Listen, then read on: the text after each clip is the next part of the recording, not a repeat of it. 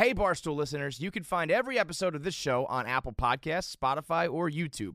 Prime members can listen ad-free on Amazon Music.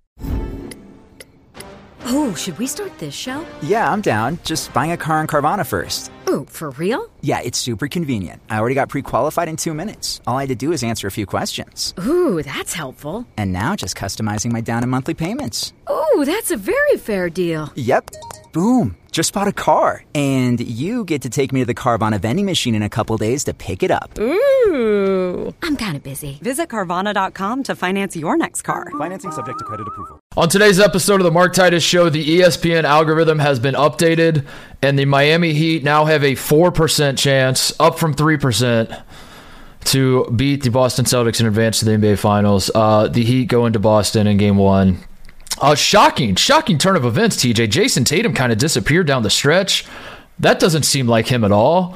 I was called crazy for saying this is what Jason Tatum does. I also expect Game 2, he's probably going to score 1,000 points, and he's going to look like the best player that anybody has ever seen play basketball. And then everyone's going to pretend like he's back and like all of his demons have been exorcised. And I don't know. This is a story I've seen 1,000 times. Along with it, the Boston Celtics are probably still going to win this series. But yeah, tonight was surprising in some regards, in that the Heat won, a team that like everybody keeps counting out. And the Heat will be hoisting the Larry O'Brien. And everyone will still be trying to figure out like if they're good enough to win the title. And they're literally parading through the streets of Miami. And we're like, okay, sure, they won the title, but can they win the title?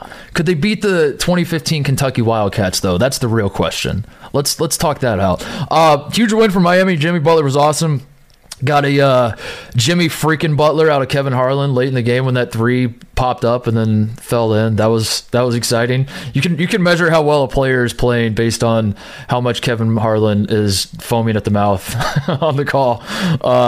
Jimmy was the best player on the floor, which is what we expected, which is why when you brought up the Heat having a 3% chance to win this series, I said that is absolutely asinine in a basketball league where historically like having the best player on the floor is kind of all you've needed. Now modern NBA, that's not how it works anymore, but like when you look back on it, you're like, yeah, the best player seems to always carry his team to, I don't know. Anyway, Heat go up 1-0.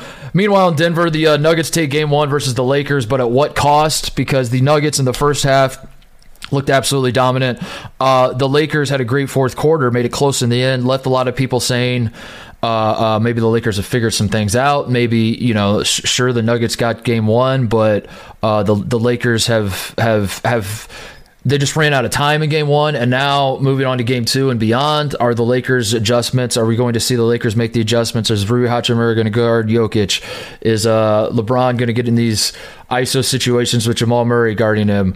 And now is it Lakers in 5 is what people are saying. I don't know if people are actually saying that, but that seems to be that's the fascinating thing coming out of Game 1 in Denver, was that Denver looked so freaking good, and yet the Lakers made it close in the end. And yet I think there's still room for improvement from both teams. The series is going to be awesome. It's going to ultimately, hopefully, fingers crossed, be the series we were hoping the Warriors-Lakers was supposed to be. Meanwhile, as first reported on the Mark Titus Show, the NBA lottery is in fact rigged. The Indiana Pacers did not get the number 1 overall pick. The Duke basketball Illuminati made sure that the Orlando Magic did not get the number 1 overall pick, so as to see Paolo Banchero be overshadowed by Victor Wembanyama. And then TJ, correct me if I'm wrong, you called this. You called the Spurs getting the this is big for you. Hang a banner in your room. Put it up on change your Twitter bio. I called this. I called it the Spurs would the San Antonio Spurs have officially won the Victor Wembanyama sweepstakes, and maybe we'll talk about that a little bit. Some of the it's bothering me. Another sign I'm getting old. This is what this podcast is ultimately going to turn into, is just me. Here are some signs that I'm getting old. One of them, pet peeve, it's a me problem, I know, but the presumptive nature of Victor Wembanyama going number 1, which I know it is 100% that he's going number 1, but still, like, to see articles published on NBA.com that say, like, the Spurs win the lottery and get Victor Wembanyama when the draft hasn't even happened yet. For some reason, that really bothers me. I just want to like pretend like we don't know who, I want to have some sort of discussion. Shout out to Scoot Henderson for doing his damnedest, like putting out quotes that he's like, I think I can go number one. I appreciate it, Scoot. That's what we need right now. We need some more discourse around this because having a draft where it's like, yeah, no shit, this is the most obvious number one of all time kind of takes, it's fun. But now it feels like the draft's almost over. It feels like the lottery was the draft, But anyway, we'll talk about that. A lot of fun going on in the world of basketball. We'll do our best to touch on all of it. Coming up, let's get into it. All right, let's start with the game we just got done watching, the Celtics. I'm going to be completely honest. The Celtics losing to the Heat. I was watching on YouTube TV. I have YouTube TV. This was a problem throughout the country, thankfully. I was about to say thoughts and prayers to you then. Oh my God. So I finally figured it out, and I got to watch the fourth quarter. But at halftime, it was a little glitchy in the first half, but I was just powering through, and then it would catch up, and I was like, all right, I missed like one or two possessions here or there, and then I just, it wasn't the end of the world. And I thought it was my internet, so I didn't want to get too mad. I was like, it must be something I did wrong. And then the third quarter comes around, and I couldn't watch a damn thing, and I missed the entire third quarter. But then I'm also thinking to myself, I'm sure the Celtics have just blown this wide open, so who really cares? At long last, I get the genius idea, or I take that back. I read about the genius idea as I'm figuring out how the hell to solve this. To go to the TNT website and then log in through that using your YouTube credentials, whatever, because that was seemingly working fine. So I do that. The stream kicks up, and I look up, and the Heat are up by 12. So I 46-point third quarter. Is that what it was? 46-point third quarter from a team that I vividly remember watching play the Atlanta Hawks on their home court in a play-in game, and I thought this was the most disgusting NBA offense I've ever seen from a so-called playoff team from what the Heat were showing on that night. And then they're dropping 46 points in Boston against a team that should be the best team defensively in the NBA. If they're not, I don't know. I haven't updated my advanced metrics. I need to see what my algorithm's saying. But the Celtics are an awesome defensive team, and the Heat should not be that great offensively, and they're dropping that many points in the third quarter. It ended up being like a closer game down the stretch, but I think the Heat have now arrived at a point where it's like this is why we were talking about how absurd it is that they were given a 3% chance. Jimmy Butler is definitively the best player in this series. I don't know. I'm not even trying to troll Boston people. You see it with your own two eyes. Every single time you have you have the data right in front of you. It's Jimmy Butler took over that game in the end. Jason Tatum disappeared. Like I said, I don't expect this from Jason Tatum. This is what he does. He's gonna go back home. He's going to read tweets about him, about how he kind of disappeared. He's gonna really lock in. He'll send a couple texts to Kobe Bryant, and then in game 2 he'll come out and be a monster, and we'll feel like Jason Tatum is now unstoppable. But then we're gonna have another stinker at some point down the line. That's just kind of the Jason Tatum experience, which is fine because Boston is so deep and so talented across the board. But then you start introducing like Jaylen Brown's hand gushing blood or whatever their report was. Like, what the hell's going on with him? And the mask, which he's wearing his face isn't actually hurt anymore, right? He's just wearing this for fun. Him and Cody Zeller are the mask bros out there running around playing against each other.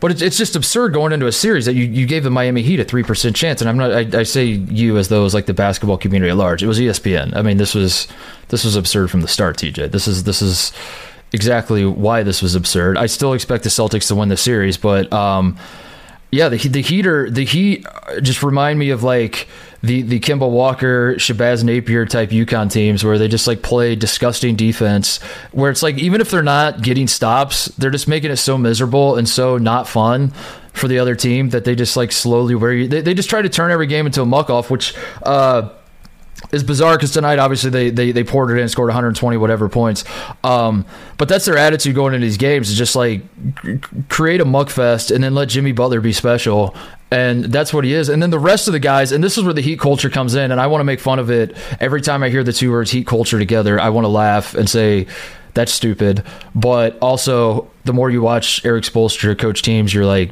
all right, there probably is something to this. the rest of the guys on the team are all fine with either scoring nothing or scoring 25 themselves. Like the balance they have outside of Jimmy is what makes this team special to this point. Like, I don't mean special as in like one of the great all-time NBA teams. I mean special in the sense of like they're an 8 seed and we're seeing them on this run that they're on, and now all of a sudden they've taken game 1 in Boston. And I think at this point, if you're telling yourself that he don't have a chance of winning an NBA title, you're crazy. They definitely do. They still, as it stands right now, are they should be the least favorite. I still think Boston will win. I still think if the Heat advance, they will not be favored against whoever they would face in the West. But that's what makes them so special is that you take a guy like Max Strus, who in the first quarter I think might have literally put up an 11 trillion. Like, this man played almost every single minute, didn't do a goddamn thing. But he also in the third quarter just goes nuts and starts hitting everything. And I think Max Strus is the kind of guy, and Gabe Vincent's the kind of guy, and Kevin Love in this iteration of what he is at this point for this team. Caleb Martin, on down the line, like all the guys, Duncan Robinson are certainly this. Every single one of these guys is like, if it's my night, it's my night. I'll help out and score. If it's not my night, I'm fine doing whatever I have to do. And that's what makes him so fun and so hard to guard too, because you don't know, like Bam Adebayo can explode at any given time, or Bam Adebayo can be like, I'm just going to play defense and rebound tonight, and we'll hit a ton of threes. So they're weirdly, like, by having like a roster that doesn't jump off the page at you with a ton of talent at this point in time, like the names kind of do, but like Kyle Lowry feels like he's obviously past his prime, and just some of the guys that you see come out, and you're like, this is the team. How many undrafted guys do they have? 7, I think, is what they said. That feels like it should be a detriment to them, but the fact that there is no ego, and by having so many undrafted dudes that like there's no expectation. There's not. Gabe Vincent isn't going to a game saying I have to get my 20 shots tonight, or I have to get, like, I'm out here to do XYZ. He's just like, it's Jimmy's team. We're all here to fill in however we can, and that's what makes it so fun. Is that you just don't know where it's coming from. You don't know. Obviously there will be nights where nobody's hitting, and that becomes like disgusting basketball that the Heat play. But tonight it felt like everybody was hitting. There was like 6 or 7 dudes that had like 15 plus points for him. The scoring was really balanced, and then on top of that, Jimmy was special, and that is the formula. And I think the Heat have at least one more of these in them, whether they win it or not. Like I do think they have a puncher's chance still to beat the Celtics. Like, of course how could you watch game 1 and say otherwise? But yeah, I mean, I'm not stupid. The Celtics are still going to win this series. It's just this is why we were laughing in the first place, that they were given a 3% chance. This is I don't think there's any panic coming from Celtics fans. I don't think there really should be. Like, I think they'll turn around and say Celtics can't win in 5 without losing 1, so we're fine. But at some point, you do, I think, have to start hovering your hand towards that panic button on Jason Tatum long term. That's what I bet. Yeah, exactly. This is going to be the way he plays through the playoffs. That's an issue. If we're just going to lose him completely for at least 1 or 2 games every single playoff series. This is what I was trying to say last show, where I was saying, like, obviously Tatum is talented. There's no denying that. It's just he has been pushed to a level that I think is frankly just premature, and tonight's a great example why. Like that, like if you want to be an all-time great, it's an unfair expectation. I get that. Like, not every good young player in the NBA we should be looking at and saying, like, you're not an all-time great yet. Like, you're a fraud. I'm not saying that about Tatum. Like, he's obviously very good, and he's going to have a great career. He's going to be a Hall of Famer, whatever. But it just felt like there was this premature crowning to say that this man is on the all-time greats list. And he has I just feel like you got to point out, like he does have the luxury of, like, not having Jaylen Brown and having, like, the roster. Like, Marcus Smart was incredible tonight. Like, having no player of his caliber has ever stepped into a position to succeed as easily as he has, except maybe, I guess, like, the only one that would come to mind would, I guess, be Tim Duncan when he joined the Spurs. And then Tim Duncan rattled off MVPs and titles left and right, which Jason Tatum is not, So that's like, if you're going to treat him as though he is this otherworldly, like, he's on the level of I don't know, just pick your all-time superstar here. nights like tonight can't happen. I mean, they just can't happen. I know he scored a ton of points in the game and all that, but like those turnovers down the stretch weren't just like they were horrendous turnovers. Like just completely. It looked like he hadn't played basketball in his life, and this happens far too often. And again, I say that knowing full well in game 2 he's going to bounce back. He's going to have an awesome game. But I think that the thing with Tatum that I notice, and this is even when he's playing well, is that there is like a feeling of a little bit of. It's a little robotic at times with him offensively, that a little predetermined, a little like he can get to his moves, and when that's happening, it's working. But like the one turnover he had, I forget who was guarding him. Was it Strus was on him? When he threw it right to Jimmy, I think it was Strus. Like Strus kind of crawled up in him, and you could see Tatum like trying to get into his rhythm to like get his shot off. And like when that didn't work and Strus crawled up into him, he just kind of like panicked, and it was like he was short circuiting like a robot, and he just throws the ball right to Jimmy Butler. And you're like, how is this? And I mean, like, put yourself in and compare that to, again, like pick your all time legends of the game. Kobe's the one, the name that keeps coming to mind because Tatum has such a love affair of Kobe. Like, I mean, just imagine some of the plays that Tatum made down the stretch and Tatum disappearing and all that kind of stuff, and ask yourself, like, would Kobe Bryant be doing this? And again, I get it. It's unfair to set such a high standard. I'm speaking from like a guy that's like just an observer of like the way these superstars are treated, and you would believe the way the Boston media machine talks about Jason Tatum, you would believe he's on that level right now, and he's just clearly not, and he can get there.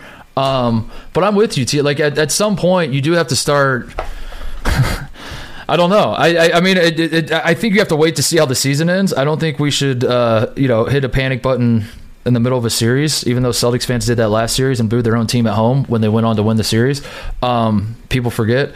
So I don't think we need to do that now. But this is a pattern that continues to happen over and over and over and over again. And even if he's a monster the rest of this series, if he this was his one stinker of a game against Miami, and now he's going to pick it up, and it is Celtics in 5 or it's Celtics in 6, whatever, and Jason Tatum is otherworldly and leads the Celtics to the finals. A rational mind has to think going into the NBA Finals, we're going to see a couple bad games from Jason Tatum, because that's how it works. And he, unlike other superstars, he has the luxury of having bad games because the rest of the team is so good around him that he can take plays off and just pick his spots here and there, and then explode for a big scoring output, and then have everybody be like, he scored 38 tonight, isn't he awesome? And it's like, yeah, he kind of is, but also right. It was sort of easy for I could have probably scored 21 of those 38 there, If Boston wants to be the entitlement, like, look at us city that they try to be for basketball, they should be criticizing him by now, because if this was like a Yankees player, like, he'd be getting booed off the court for not performing in the club. Yeah. Like Yankees fans boo Aaron Judge if he strikes out 3 times in one night, even if he's hitting 350 on an MVP season. Like, that's just how it is when you're in a high pressure city. I've painted myself in a corner, TJ, because I want to criticize Tatum, but then also get on Boston fans for making the same observations that I'm making. I don't know who I want to go after more. Yeah, that one's tough. Because how do I got to go back to I got to get back to my lab and figure this out. I'll come back next show prepared better. But yeah, it is. I do realize that every criticism I have of Jason Tatum, every Celtics fan is like, yeah, no shit, dude, this is why we were booing against the Sixers, but still, you can't boo your team when their season's not. You can't. That makes no sense. Like, you can't. Maybe I need to do that. Like, I need to be one of those. You know how like every time a college basketball team storms the court, you see like the talking heads on like some sports show that doesn't even give a shit about college basketball, but suddenly they want to talk about like the court storm last night that happened in Ames, Iowa, and they're like, here are our criteria for storming a court. If you have won a national title in the last 17 and a half years, no. If you I need to do that with booing your team. Here are the circumstances where it's okay to boo your team. Because I did have a problem with that, but also, I don't know. It would be frustrating because I keep seeing, I do see the same thing Celtics fans see. I do believe, and I'm not saying this to troll, even though I do at times say that, try to jinx the Celtics, do the reverse jinx deal, whatever. I genuinely do believe in my heart of hearts that they have the best team when they want to have the best team, when they want to play, when they want to lock in, when the offense is actually like fluid and they're sharing the basketball. Because like Tatum disappearing was his fault in a lot of ways. And when he did get the ball, he was turning it over, making dumb plays. But also he wasn't getting the ball nearly as much as he should have been. And it's like the Celtics have the opposite problem that the Heat have, which is like they have a lot of dudes that think it's their turn, and they have like so much talent that they think like, like Marcus Smart is awesome, but at the same time, if I was a Celtics fan and Marcus Smart was playing well, I'd almost start to get worried because I'm like, is he going to play too well to think that he should start taking over games when you have Jason like the pecking order kind of gets out of whack at times. I don't know. They're a fascinating team. That's why I can't get enough of them, and I want to talk about them every show. And I promised Cody coming into the show, Cody, our new junior editor, who's a big Celtics fan, and winces every time I talk shit about Celtics fans and the franchise. I promised him we would not talk about the Celtics, and look at us. We're 15 minutes in, just still talking about this damn franchise in Boston. So, the Heat, big win for the Heat. I think it stood out to me as they kept like harping on all the undrafted players, and Max Strus is playing well, and just the Heat culture, so to speak. The hilarity of Eric Spoelstra, it just like finally clicked with me how funny it is that Eric Spoelstra's in this run right now with the Heat where he's overachieving. I mean, I don't know how else to describe it. Like he's just like they figured out something that like other franchises haven't figured out, and they're getting the most out of their team, and he's doing it with all these guys that are unheralded, and it was cracking me up because I'm thinking like when you look back on Eric Spoelstra's tenure up to this point in Miami, he's got like two very defined eras, and in one of them he has the way people talk about it is he has zero talent whatsoever, and he's making do with it and finding ways to win. And then the other era, he had like the most fucking talent of all time on a team. Like he has the one example everybody uses as building a super team, and like this ruined the NBA when LeBron and D Wade and Bosh all got together. And I think that just proves why Eric Spoelstra is a great coach. You could do this with the Heatles and maintain all those egos. I throw in Greg Oden, by the way. I forgot that Greg was a Heatle for a moment in time for one season on Miami there. That he can do it with that, and then he can do it with this group. I keep saying this because I feel like we got to all take a deep breath and not overreact after game one. I still think the Celtics are going to win, but at the same time, the Heat are dangerous because they have nothing to lose, man. They have nothing to lose, and they're going to go back to Miami up either 2-0 or tied, and so fun game. And Spoelstra proves that you don't need to win Coach of the Year to be a good coach, because every other Coach of the Year just gets fired if they don't win a championship. Yeah. I remember when Spoelstra was hired, he was treated like I remember just laughing at the idea of this guy being the Miami coach, and we were talking, we being like me and my friends. I don't know why I said we. There was a prevailing thought of like Pat Riley. It felt like a John Shire Coach K situation where you're just like waiting for Pat Riley to come out and say I'm taking back over as coach and see Eric, and he had success with LeBron, obviously. But when they lost that first NBA Finals to the Mavericks, which is weird because I think this team, I don't know, this team like sort of does feel like that. Like, is Jimmy Butler the Dirk of this team? I don't know. They just feel. I like the UConn example better. I'm a college guy, so like that's what I see when I see. I see Kemba Walker carrying the UConn Huskies to heights that they have no business reaching, but at the same time you're like this actually does make sense. It somehow makes no sense at all, but then the more you watch it, you're like, yeah, of course this makes sense. That's where I'm at with the Heat is it's starting to finally make sense to me after now 9 wins in the playoffs and plus a play-in win. Oh, should we start this show? Yeah, I'm down. Just buying a car on Carvana first. Ooh, for real? Yeah, it's super convenient. I already got pre-qualified in 2 minutes. All I had to do is answer a few questions. Ooh, that's helpful. And now just customizing my down and monthly payments. Ooh, that's a very fair deal. Yep. Boom. Just bought a car. And you get to take me to the Carvana vending machine in a couple days to pick it up. Ooh. I'm kind of busy. Visit Carvana.com to finance your next car. Financing subject to credit approval. Moving on to the Western Finals, because I think this is the more compelling series. I still think, have I said that already? I still think the Celtics are going to win.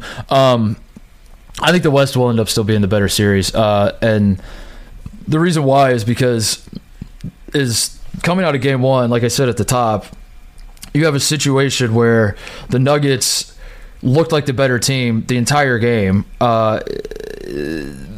It was a fun game. It was a game that was certainly like you didn't want to turn off, and you're plugged into. And Jokic is making plays that are incredible. And Austin Reeves was hitting everything in the fourth quarter. And AD was awesome and was by far the second best center. Like wasn't even close to the best center on the floor, and yet he was awesome and was not playing poorly at all. And yet the Nuggets look like a better team for most of the game, but like the way the fourth quarter went, I'm so excited to see game two because it did feel like there was this sense that the Lakers just kind of ran out of time and they figured some stuff out. And the two big things were Rui Hachimura gets put on Jokic towards the end of the game, and then the Lakers start coming back, and the Jokic has a couple stupid turnovers because AD can just kind of roam and play help side, and he doesn't have to guard Jeff Green or Aaron Gordon on the perimeter quite as much. So he can just kind of play help side defense and have long arms and either block Jokic's shot or make his passes a little more difficult. And then on the other side of the court, LeBron is just abusing Jamal Murray every time down the floor, setting ball screens, getting the matchup he wants with Murray guarding him, and then just looking like a dad playing against his sons in the backyard.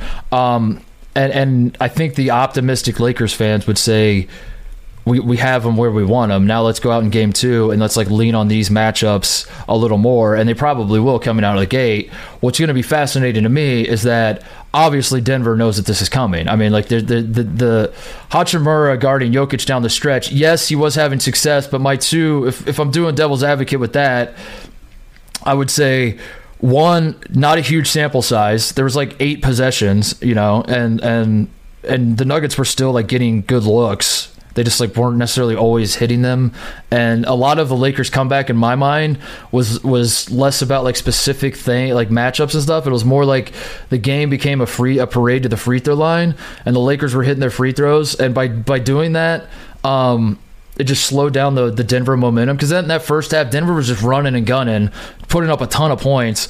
And then the fourth quarter, it's just like the game grinds to a halt. The Lakers' half-court defense is awesome, whereas their transition defense isn't quite as good. So the Lakers make free throws, get back and get to play half-court defense. The game just had a different tenor to it, and rightfully so. Like that part is not a surprise. So I guess like how much was it Rui on Jokic, and how much of it was just like the psychology of it as well, where it's like the Nuggets kind of had the game in the bag, and now they've sort of shifted into like, let's just get this across the finish line mode versus like, let's go out and attack mode. Yeah, all that stuff. I don't have I'm not saying one way or the other. I'm just saying like that's what's going to be fascinating to me with game two, is we'll find out soon enough, like whether Rui Hachimura on Jokic, who one-on-one is not the answer. We know that. Like no one in the right mind would say like Rui's going to actually stop Jokic every time down the floor. It's that allowing AD to play help side just changes like the dynamics of what's going on there, because Jokic was completely abusing Davis. I mean,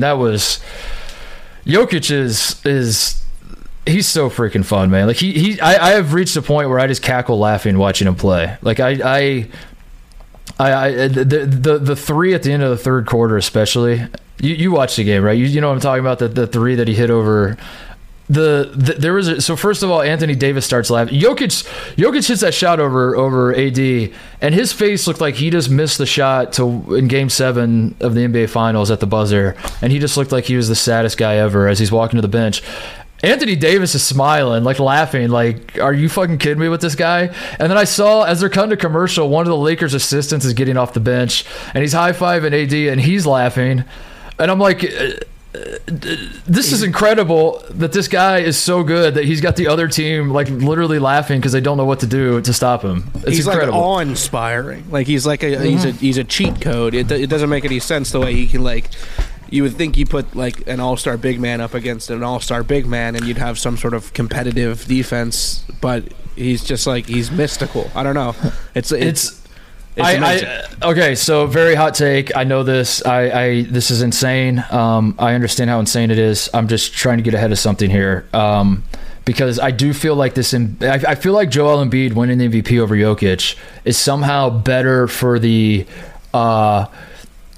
for America to be like locked in on how good Jokic is than had Jokic won a third MVP in a row. As dumb as that sounds, I think Embiid winning the MVP and then having a stinker of a playoffs kind of almost like helped Jokic. And Jokic is on like a historic run right now in the play. He's incredible every single night.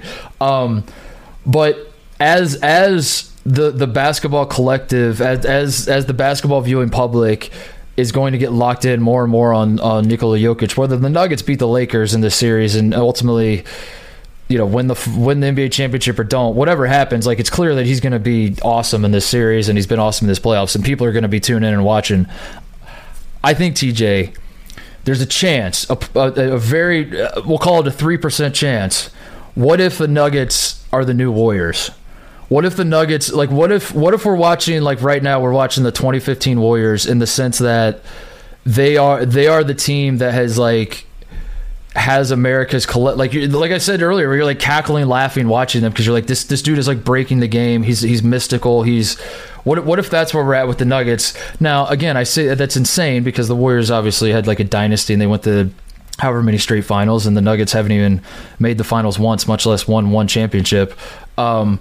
But that was all the stuff I was talking about with Steph going into the Warriors-Lakers series and like what makes Steph so fun and like why people will argue that like Steph has a chance to be better than LeBron, even though that's absolutely insane thing to say, is because of how he makes you feel. And I really do think I'm getting there with Jokic. Like when I watch Jokic, I'm like, fine, give Joel Embiid the MVP. I don't care. I don't care if Jokic ever wins an MVP again. There's one guy in the NBA that I want to watch more than anyone else, and it's Nikola Jokic, because what he does night in and night out, it's laughable. It's actually laughable. And what's so funny to me about it is that we're now transitioning away from like the Jokic case for MVP it felt like the last couple years, and this year it felt like the people that wanted to make the argument for Jokic were like the analytics crowd. Like if you were doing like the meathead jocks versus like the stats nerds, it's like the jocks say it should be Embiid and the nerds say it should be Jokic.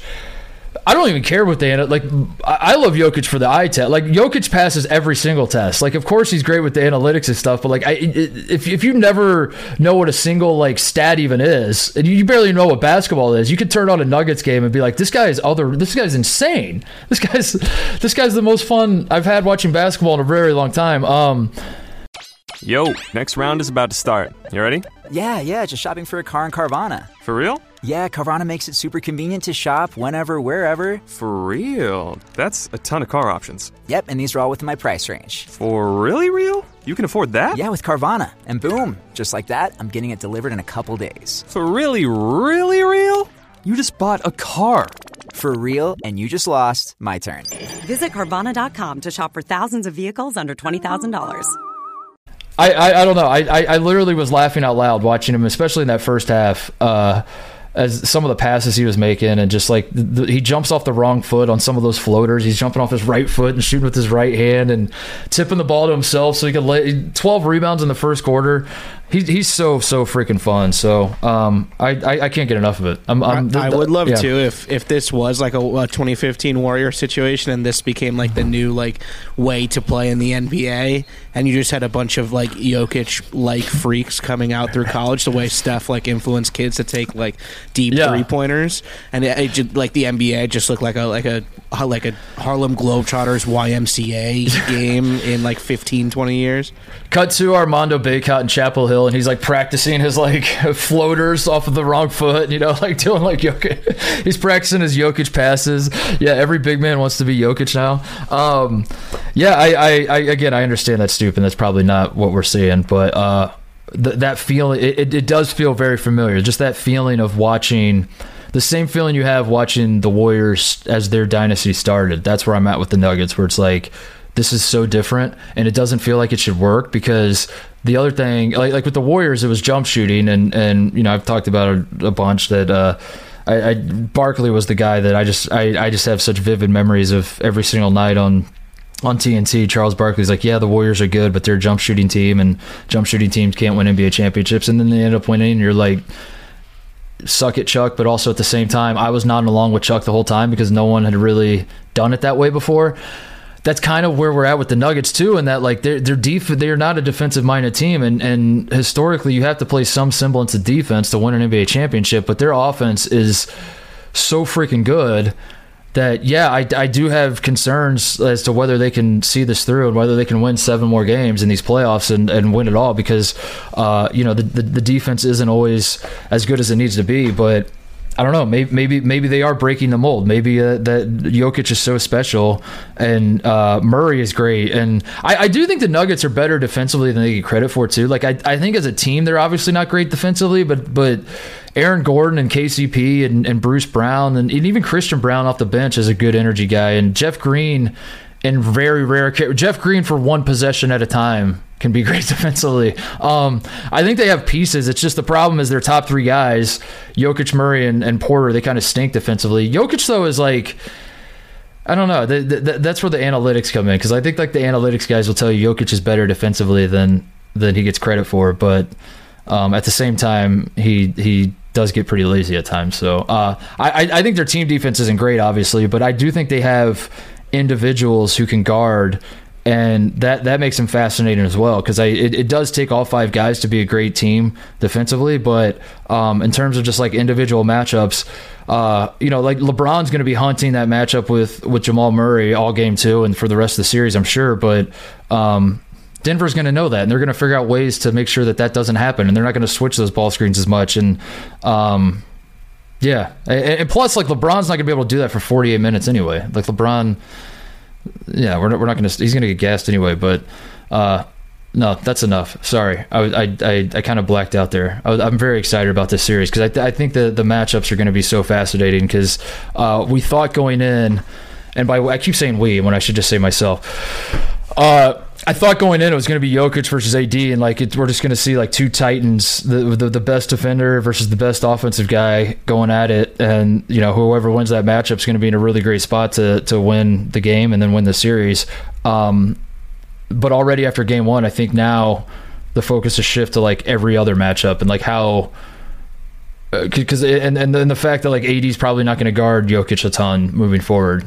But maybe he will. Maybe like Rui's guarding him and Jokic is prepared for it, and he dices up the Lakers defense, and Darvin Ham's like, fuck it, let's put AD back on him and not double, because that's the other thing too, is like the Lakers have to figure that out with you. This is why I'm so obsessed with this series, TJ. I should shut up at this point. I'm just like a runaway train getting fired up about like all these different adjustments that could be made, and yeah, nobody cares. Let's talk about the lottery, maybe. Nobody cares. I'm just excited for game 2, because I think this is. I obviously prefer the NCAA tournament of like a one and done format, and like you have to bring it on this one night. But this is where a series can really shine, is instances like this where by the time game 6 comes around, it might not resemble game 1 whatsoever, and how the teams are approaching it. And that's true of every series, but like to see such a stark contrast, and like to go into game 2 already with the Lakers, it feels like the Lakers game plan is going to be completely different than what it was when they started game 1. Makes 7-game series super fascinating to me, because yeah, I think it's going to be a great series, and I think Denver's ultimately going to win it, because I think that home court advantage is going to win out in the end. Like I do think this is a series that like I don't want to, even if Denver goes up 2-0, you still have to wait and see what happens in LA. But I also, if Denver can get up and go in that altitude, I really do think there's something to that, especially with LeBron. LeBron's not washed up, but he's also 38 years old. If you can get him running more than he wants to in the altitude. Have you been to the mountains before? Like, no, I'm kind of scared of altitude. Denver? Dude, it sucks. Yeah. It sucks so bad. I tried to run 1 mile one time when I was in Boulder. I quit like a half mile in and said, like I thought it was like a myth for some reason. I don't know why that happens, but like you hear about the altitude and you're like, there's no way this is like an actual thing. You think you're smarter than science. And then to actually feel it, you're like, oh shit, this is what this feels like. The mere concept of just getting sick because you're standing where you're standing is like that, and like deep sea stuff. I'm like, I'll probably stay relatively sea level permanently, just to avoid ever having to worry about that. You get seasick? I went whale watching when I was like 9 and threw up on the boat. So yeah, I guess yes was the answer. I guess that would be the answer.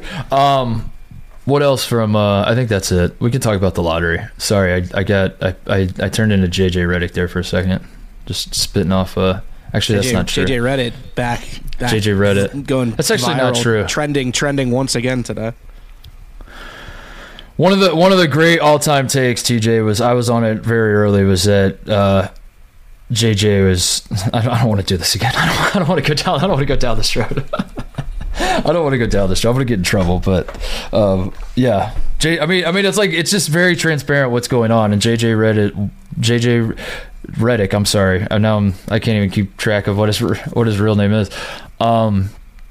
He just wants to be loved by all the current players, and he's I guess now we learned by him interviewing with the Raptors that he's trying to parlay it into an NBA head coaching job, which more power to him. It's just like, as a consumer of media, I just like that's all I ask. Like when I find myself on the show going on way too many rants about like basketball media people, and I should probably not do that. That's not a great way to ingratiate yourself into the basketball community. So I should probably not do. But I think what just like drives me crazy the most are two things. One is ego in sports media. Like the idea that literally anybody in sports media could have an ego about themselves when like your whole job, there are adult men playing a game, and then you watch the men play the game and you talk about that, and now you think that like you are important. Like there's so many levels removed to like what's going on here that like the people that are talking about the people that are playing a game, I'm here to tell you we don't matter, myself included. None of us matter. So like anytime there's like a guy that Woj is the guy. Anytime a guy like Woj comes along where he's like, this whole enterprise would fall apart if I wasn't here. It drives me insane. It's like, no, it would not. Kobe Bryant died in a helicopter crash and they played NBA games like a couple, like as it turns out, nobody's bigger than any of this shit. So that drives me crazy. And the other thing is just when people aren't transparent, TJ. I think like if JJ just came out and was like, yeah, I'm going to gas up every current player because I want current players to fight for me when head coaching jobs come open. I want like the Sixers. I want Joel Embiid meeting with the front office saying we should hire JJ Redick because I love him and I think he has great takes on his podcast. I wouldn't have as much of a problem with it. But that's exactly what's going on, That's the only thing that makes sense. Is like it literally every single time there's an issue with the current player, JJ's like, now hang on a second. I think the current player's misunderstood. Can you imagine? Shall I take your order, or do you need a minute? Yes, I'll be ready. Just buying a car on Carvana. What? It's super convenient. I already got pre-qualified in 2 minutes. All I had to do was answer a few questions. What? That's handy. Yeah, now I'm customizing my down and monthly payments. What? That's an exquisite deal. And just like that, Carvana's delivering my car in a couple days. What? Oh, yeah. Sorry, I'll have the burrito. Visit Carvana.com to finance your next car. Financing subject to credit approval. Delivery fees may apply. It's kind of genius. It's going to work. He will be, he'll have whatever job he wants, whether it's media or coaching. Was his ultimate point, why isn't the governor of Texas... Why hasn't Adam Silver suspended him? Was that the takeaway? It kind of had like a same argument or different argument, same point, or vice versa or whatever. We didn't talk about Ja at all, I don't think. But yeah, we didn't. Here's my Ja thoughts. Not good. I would not. Yeah, I would. If it was me, I would not be waving a gun around on the. my Ja thought is like. He could do literally everything he's doing except just not do it on Instagram Live. None of this would be a problem. And that's pretty wild to think about, too. I also like the way he tweets about it. Like, he's, like, recovering and learning things. Like, yeah. Last time I checked, gun on Instagram Live was not, like, a stage Schedule 1 narcotic that you can, like, get addicted to. It's kind of just like a conscious decision-making thing, but... I need Ja Morant and Bob Huggins in the same sensitivity training program where they're both learning their lessons at the same time. Equally harmful to your job, yes. They have to. The reality shows that they have to teach each other. Bob Huggins has to teach Ja Morant about just being responsible, being an ambassador for the league, and like not getting drunk and waving a gun around in public. and pointing lasers at Indiana Pacers staffers and stuff like that. And then Ja has to teach Bob Huggins not to use slurs. Yeah. Well, it's just live media sensitivity training. Yeah. Ben Mintz will also be invited. Yeah. Now, if JJ would have made that art, because JJ was basically like, Ja Morant did not do anything illegal, so why is he being punished? And I'm nodding along, and I'm like, yeah, Ben Mintz. Same story. Why is Adam Silver not suspended Ben Mintz? Explain that to me. Moving on. Let's talk about the Spurs winning the lottery. Victor Wembanyama will be a San Antonio Spur, which how irrational is that of me for that to bother me, TJ? You can be honest that like it's already reported as fact that the Spurs like Victor Wembanyama is a Spur. That I don't know why that bothers me. It shouldn't. It's a very minor thing, but I think it just kind of like I don't know. It's like, what's the point of watching the draft now? Because you're already admitting that he's number one. Like we need some sort of suspense, right? Isn't that part of the fun? Is there any chance that they trade out of the pick? No. So I'm thinking through like, what if he's waving a gun on Instagram? How big of a there's the hypothetical. How big of a gun would Victor Wembanyama have to be waving for the Spurs? His arms are so long. Like that's a danger for like the entire European Union if he's waving a gun. What could Victor Wembanyama do to get the Spurs to not take him number one at this point? No, it's a stupid complaint. Of course they're going to take him number one. I just like I don't know. I need to get over it. I need to get over it. The Thunder have like 31 picks, and I think is the number before 2029. If they trade 10 first-round picks or 12 first-round picks, yeah, like what is the theoretical number of first-round picks that you would have to ship off? In all seriousness, I don't think it's a first round. It's no, because the having one surefire guy is worth more than like 12. Having one A++++ guy is worth more than 12 A- guys even. So they wouldn't do it for picks. I'm thinking of like how many singular players in the league would you trade for? Do the Celtics say we'll give you Jason Tatum for the number one pick? Which I still don't think the Spurs do that. Which maybe they do. I don't know. I'm not a GM. This is. I don't understand.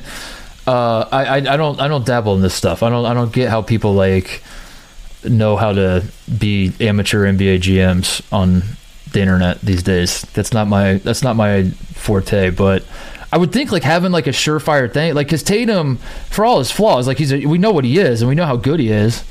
I would think I would rather have that than the question mark. But I mean, Victor. How much of a question mark is he really? They were saying, like, you know what I should have been complaining about is not that they're saying he's going to the Spurs and that it's a done deal when I have to now watch the draft and then I have to see them put the Spurs on the clock and then the clock's like fucking ticking there and we're all losing our minds. We're like, we know the pick. Let's just get to the next one. I should instead be complaining about ESPN saying that he's the best prospect we've ever seen in basketball and all that sort of thing. That was wild. Yeah, because I can think of at least two guys very quickly that I heard about when they were like 13. Yeah. Or I didn't. I was too young for LeBron when he was in high school, but certainly Zion Williamson, I saw clips of him as like an 8th grader dunking on people. And they were like, this is going to be the number one pick in 6 years.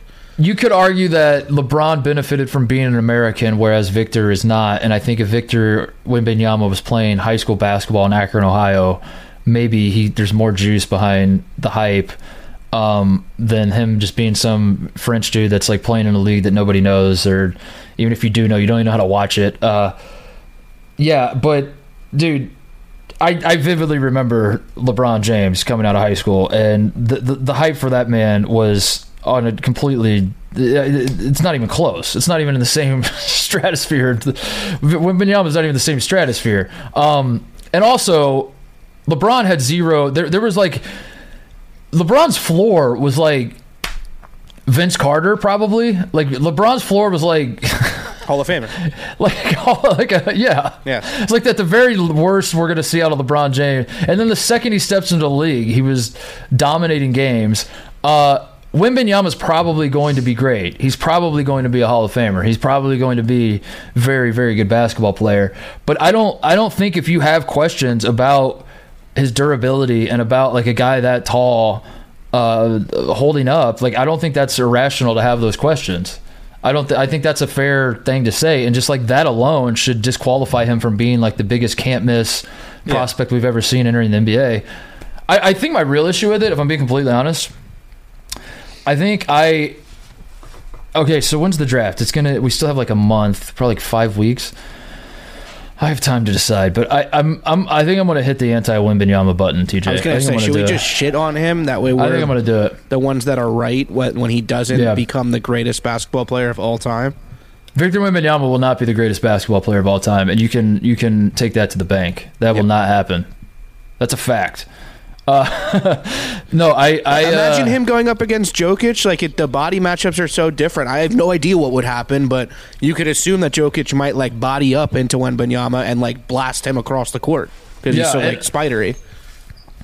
I think he was shooting like 28% from three in his league. That's the other thing too. Is like you see like the right clip of him hitting threes, and you're like, oh my god, he's Steph Curry, but he's 7'4". But he's not. He just like hit that 1-3 that you saw. You didn't see the other 7 that he missed before that. The ones that he misses, you see the replay of him like grabbing the rebound and dunking it all in one motion from the 3-point line.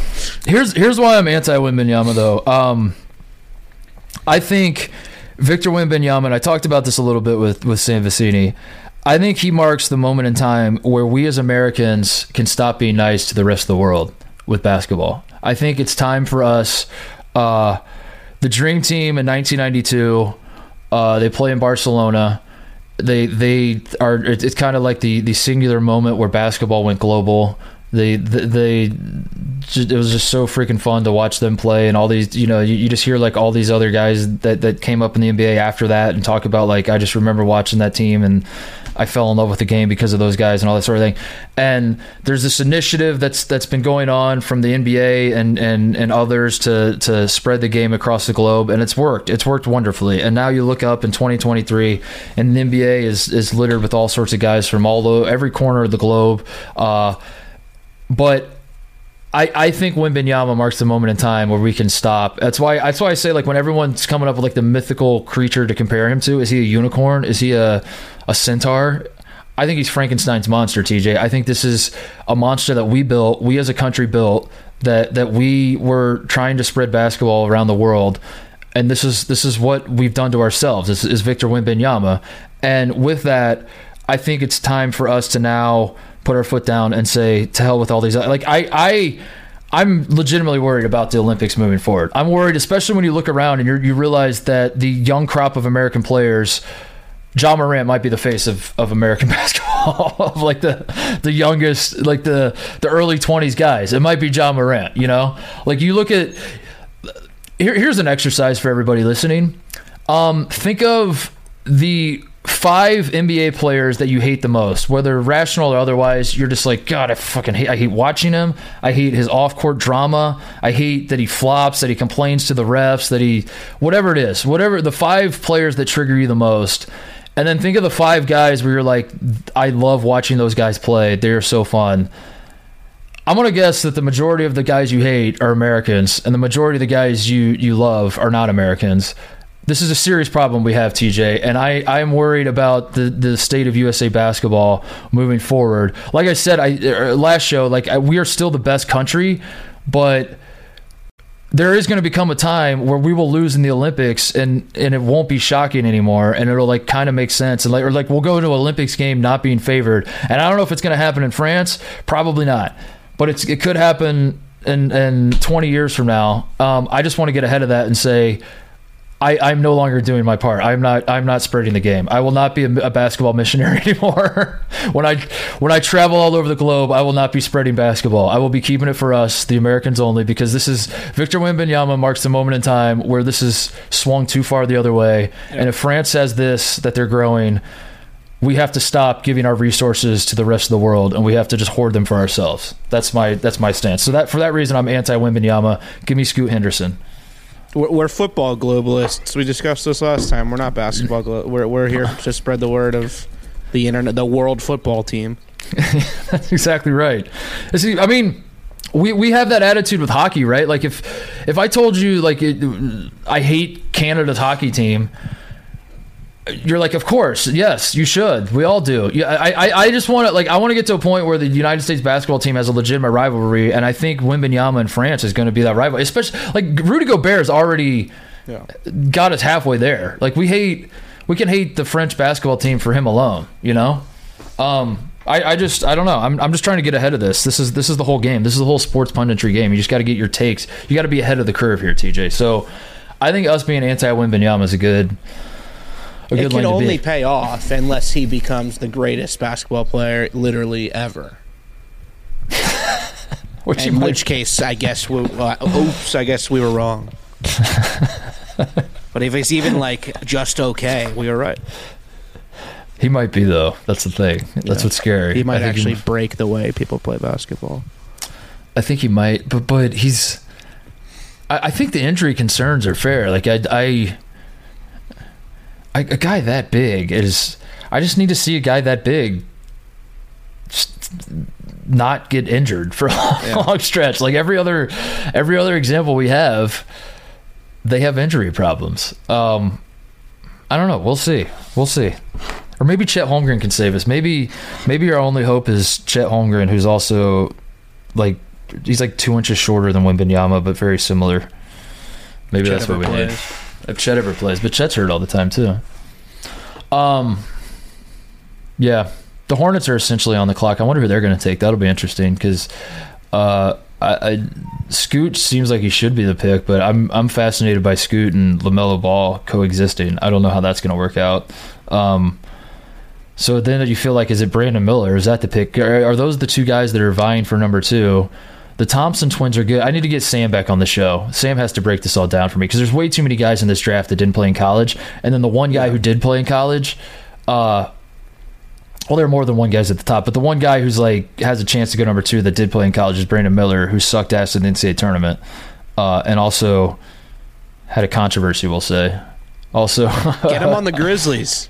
Him and Ja can hang out together. They got a lot in common.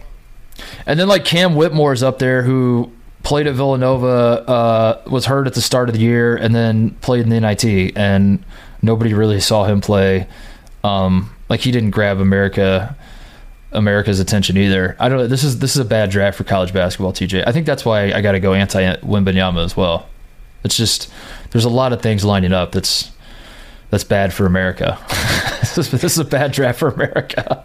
The odds makers have Scoot second, Brandon Miller third, and then the Thompsons going 4 and 5. 4 and 5. Who goes first? Amen Thompson or yes. All-Star? Amen's better. Okay. Well, there you go. The Pacers will get Grady Dick at 7. Is that what it says? Is that what the mock draft says? Doesn't go that deep, but I wouldn't be surprised. He'll be a great pacer or like a jazz legend. I like Grady Dick a lot. I don't need to see him in a Pacers uniform. That's all. I want him to play somewhere else, and I'll cheer for him. But when the Pacers draft him, I'm just gonna nod along and just be like, yeah. That feels about right. Pacers have never won the lottery, TJ. The Spurs have won 3 now. You get David Robinson, you get Tim Duncan, you get Victor Wembanyama. It's not right. It doesn't add up. NBA rigged.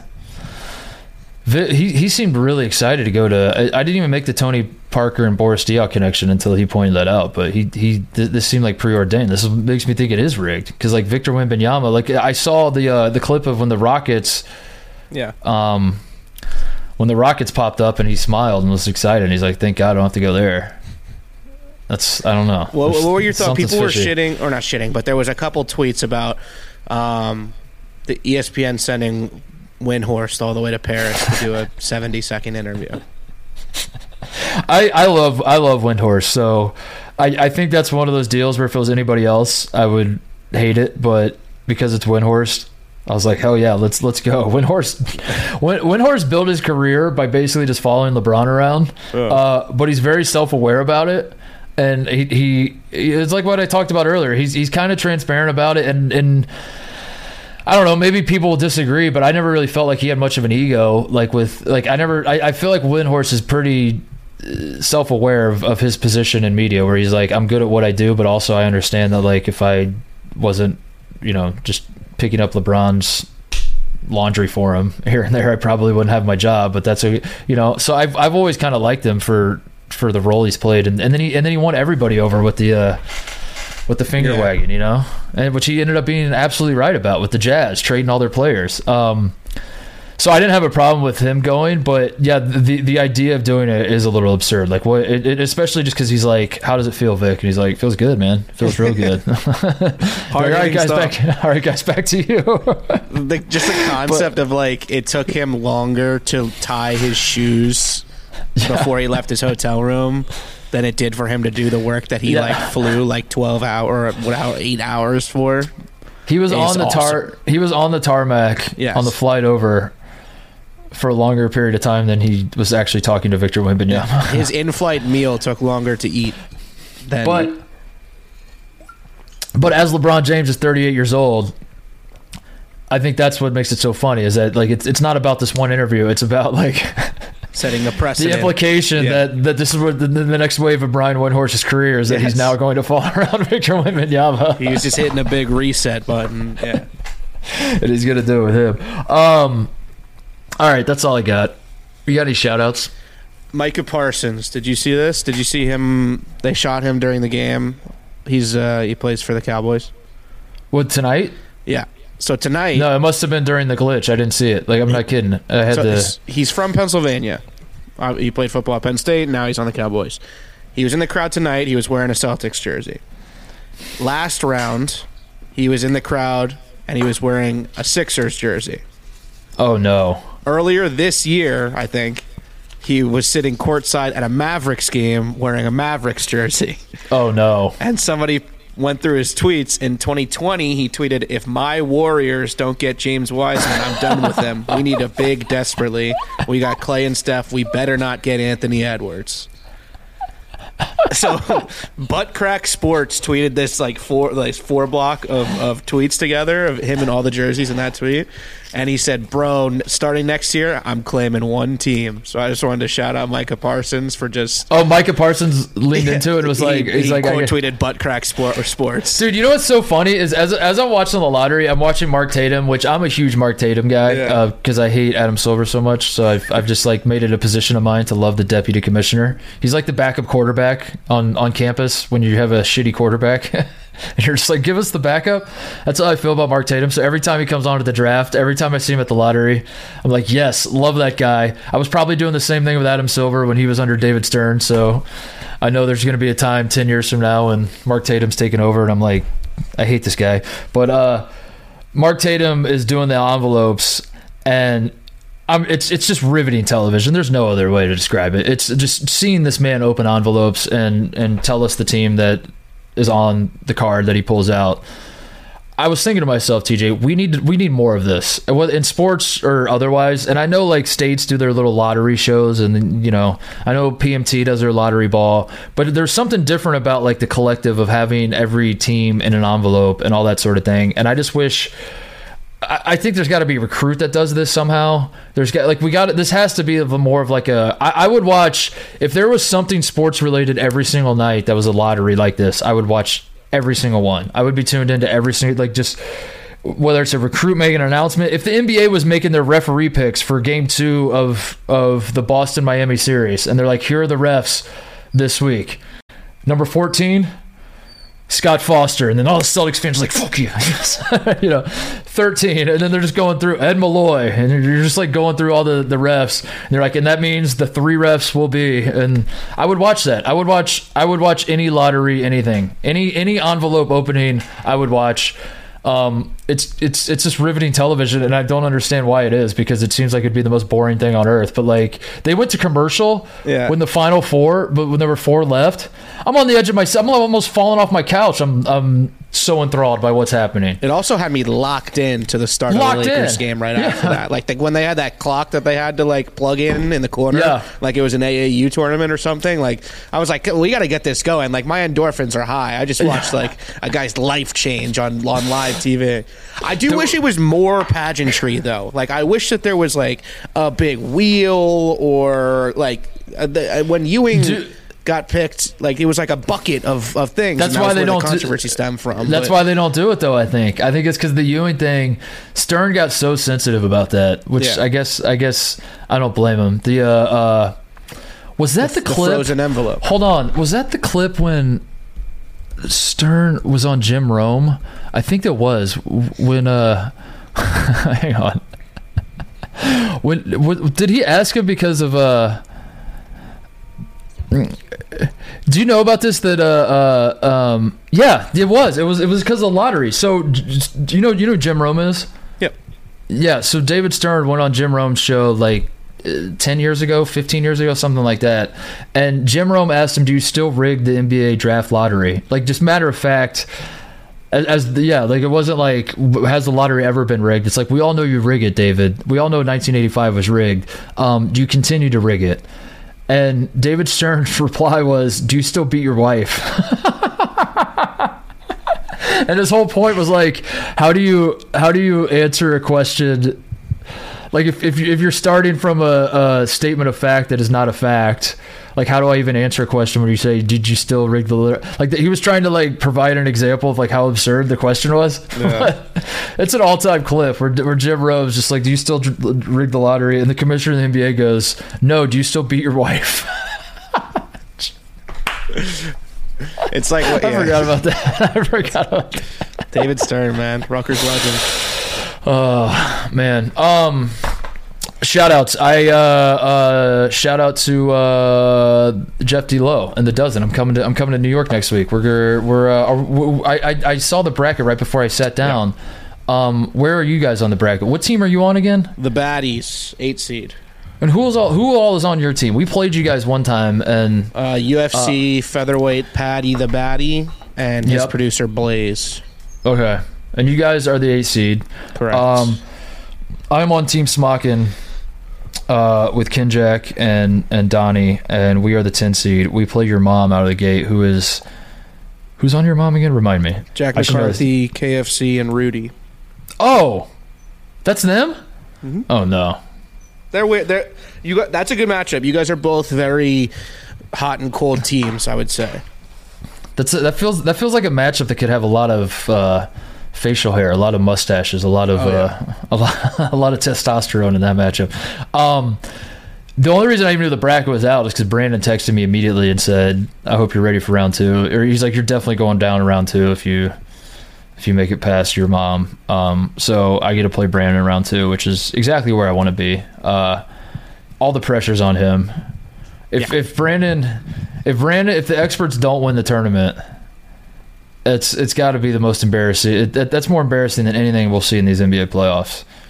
It's all he lives for, and he's never won, and he gets so in his head about things like this that I imagine he probably won't win for a while.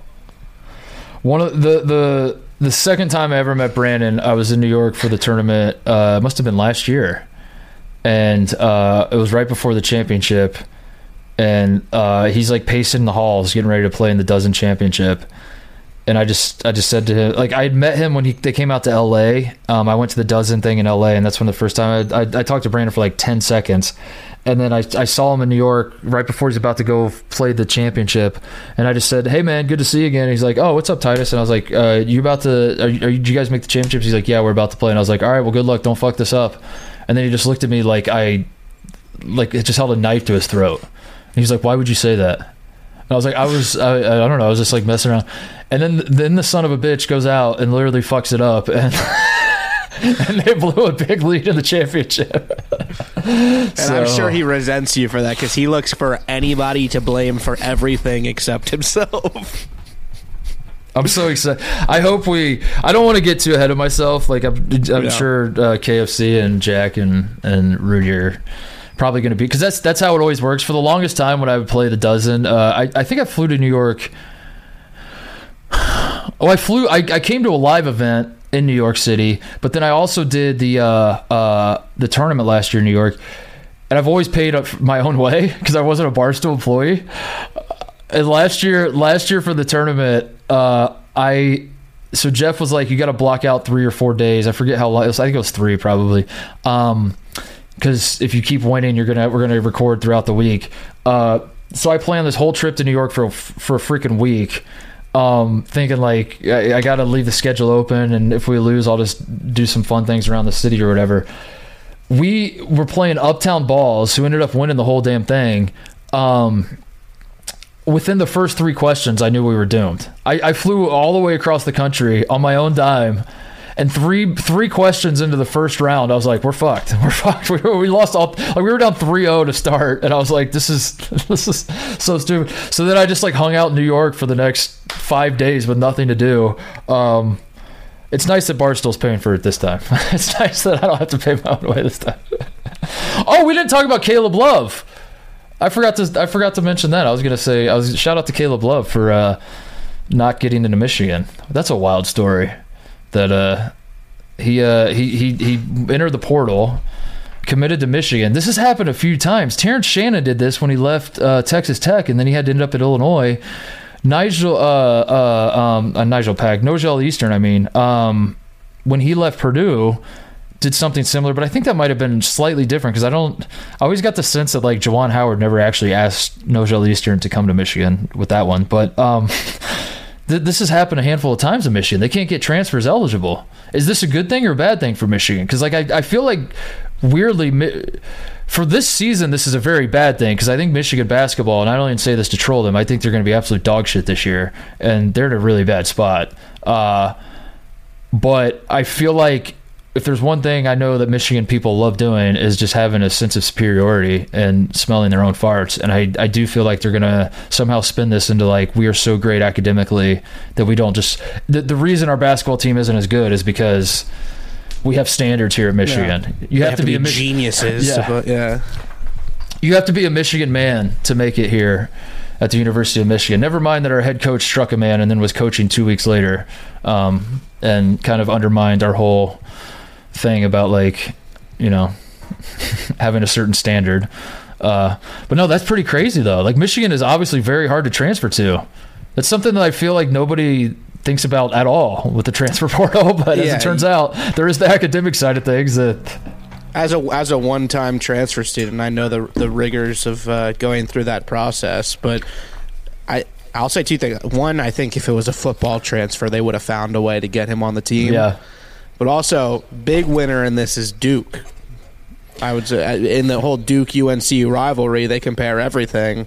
And Duke's academics, obviously better than North Carolina's academics. Right. If a North Carolina transfer can't get into a Big Ten school. Right. That Michigan looked at Caleb Love's academic transcript and was like, this is, you wrote in crayon. Right. Yes, I went to class. That's not a transcript, sir.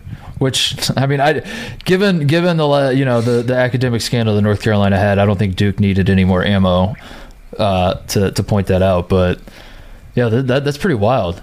But also, wherever he goes now is going to have to deal with that too. Yeah. He might go to IU, dude. He might go to Indiana. Indiana has a scholarship left, and they wanted him. I think my understanding it was Indiana, Missouri, because he's from St. Louis. Indiana, Missouri, and Michigan were like the 3.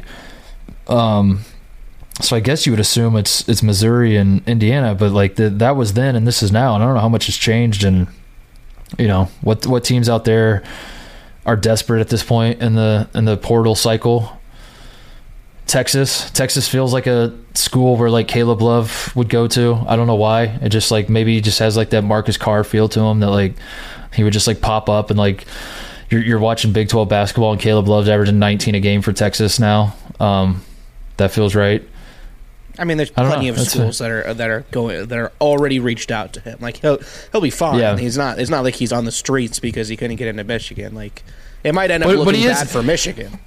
But he is an interesting guy because like he did like Carolina. He's hot and cold. Like he had one of the most inefficient seasons of all time this year for Carolina, and Carolina was the number 1 team entering the season, and they go to the NIT, and he was the face of that and had to wear that, and he was not the problem, but he kind of became the scapegoat, and that's why he transferred in the first place. But at the same time, like how can you watch that run in the NCAA tournament and not like want a piece of this guy and say, hell yeah, we'll take a chance on him? I don't know. It's a fascinating deal because I think if he like commits like say to IU, I feel like half the fan base is like, oh, fuck. Like, we were going to have a good team, and now we're screwed. And the other half is going to be like, that was the missing piece. Now we're winning the national championship, And that's the Caleb Love experience. So I am curious to see, like, how he's definitely going to be desired, but, like, how badly and how what is this new recruitment going to look like, I wonder. I don't know. But shout out to Michigan for still caring about academics, I guess. That's why they're built different up there, the Michigan men. I think that's it. You got second team all dozen, by the way. I don't know if you might have missed that. We were talking about. Jeff said something about that. What does that mean? Do I get to put that on my resume? I don't know if it pops up on your name tag or your jersey or what. But first team all dozen was Kirk, Eddie, Clem, Fran, and Redacted, and then second team starts with you. So I was higher than Brandon then technically. Well, Brandon was the redacted. Yeah, so that's redacted. So he got 0 votes. Yeah. So I finished higher than Brandon on an individual level. Looking at this graphic, I don't see Brandon on it. yeah. And there's my face. And you're on it. You're like the only person on this graphic that did like a mean mug look. Yeah, I did. I remember that photo shoot. I did like 1,000 pictures. Yeah. I did it, and at one point they're like, make a mean face, and I was like, all right. And I did that one time, and they took one picture, and then that's the picture they've used ever since then. So, how do you feel about your guys' chances? I don't know. It's a tough draw. We play Uptown Balls in the first round. We're on the 8-9 line, and there's no reseed, so the 8-9 plays the 1. Oh, the Uptown Balls, man. They won it last year. They were tough. Yeah. They were tough. That's a tough first round draw.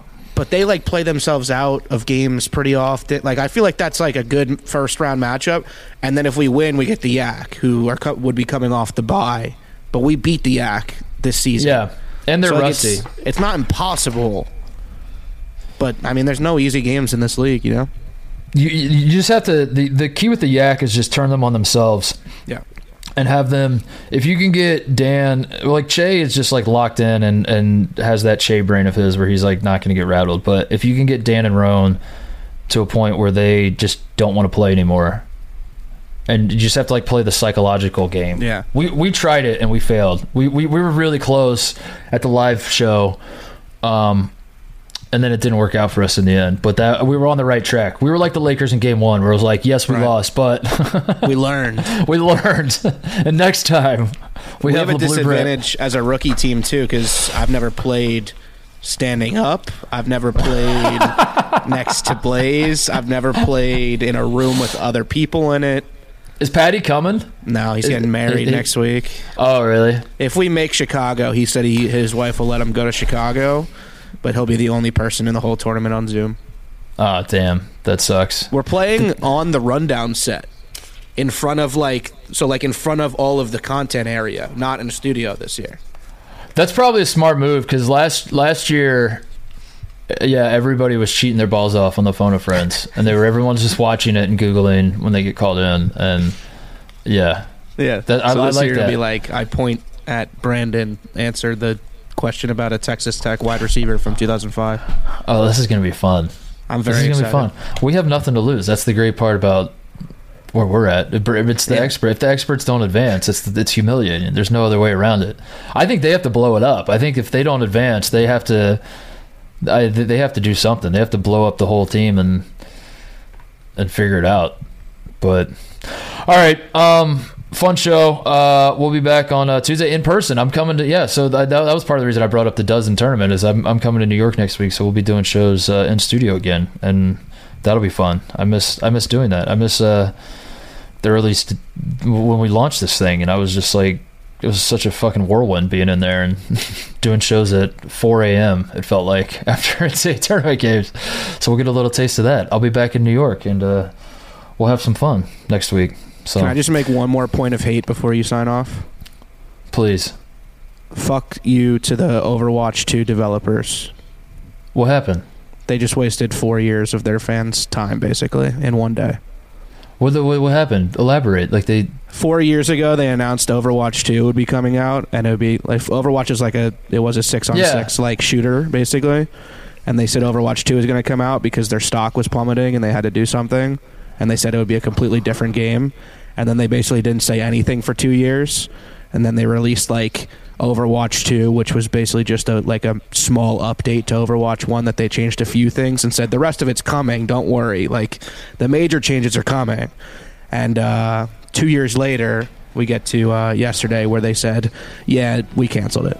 So oh my god. So all these people that have been holding on to PvE coming to Overwatch 2 someday, dude, for 4 years, they're just like, number one on the fraud power rankings. Unbelievable. Unbelievable. Thanks for nothing, losers. Nerds. All right. 5 people that listen to this show will be like, oh, yes, but... No, you'd be surprised, dude. When I went on my rant last week about the Fort Wayne Mad Ants, I've never had more people reach out to me about something than that. I had so many people that are like, dude, thank you for ripping on Hamilton County, Indiana. And I had people who are like, I'm from Fort Wayne, born and raised, and like I'm weirdly sad about this. Thank you. Yeah, I talked about the Trenton Thunder getting disbanded by the Yankees like 4 years ago on the short porch. Similar reactions. It's the damnedest things will surprise you. So sometimes that's why I love doing off-season shows, because you just start talking about like the wildest shit, and like for some reason people love that more than they come for my NCAA tournament bracket picks, and then once they realize that my bracket picks stink, they stick around to hear me slander Noblesville, Indiana. That's how it works. That's how you can. When it works out that way, you got a podcast, TJ. All right, see everybody on Tuesday from New York City. Enjoy the weekend, everybody.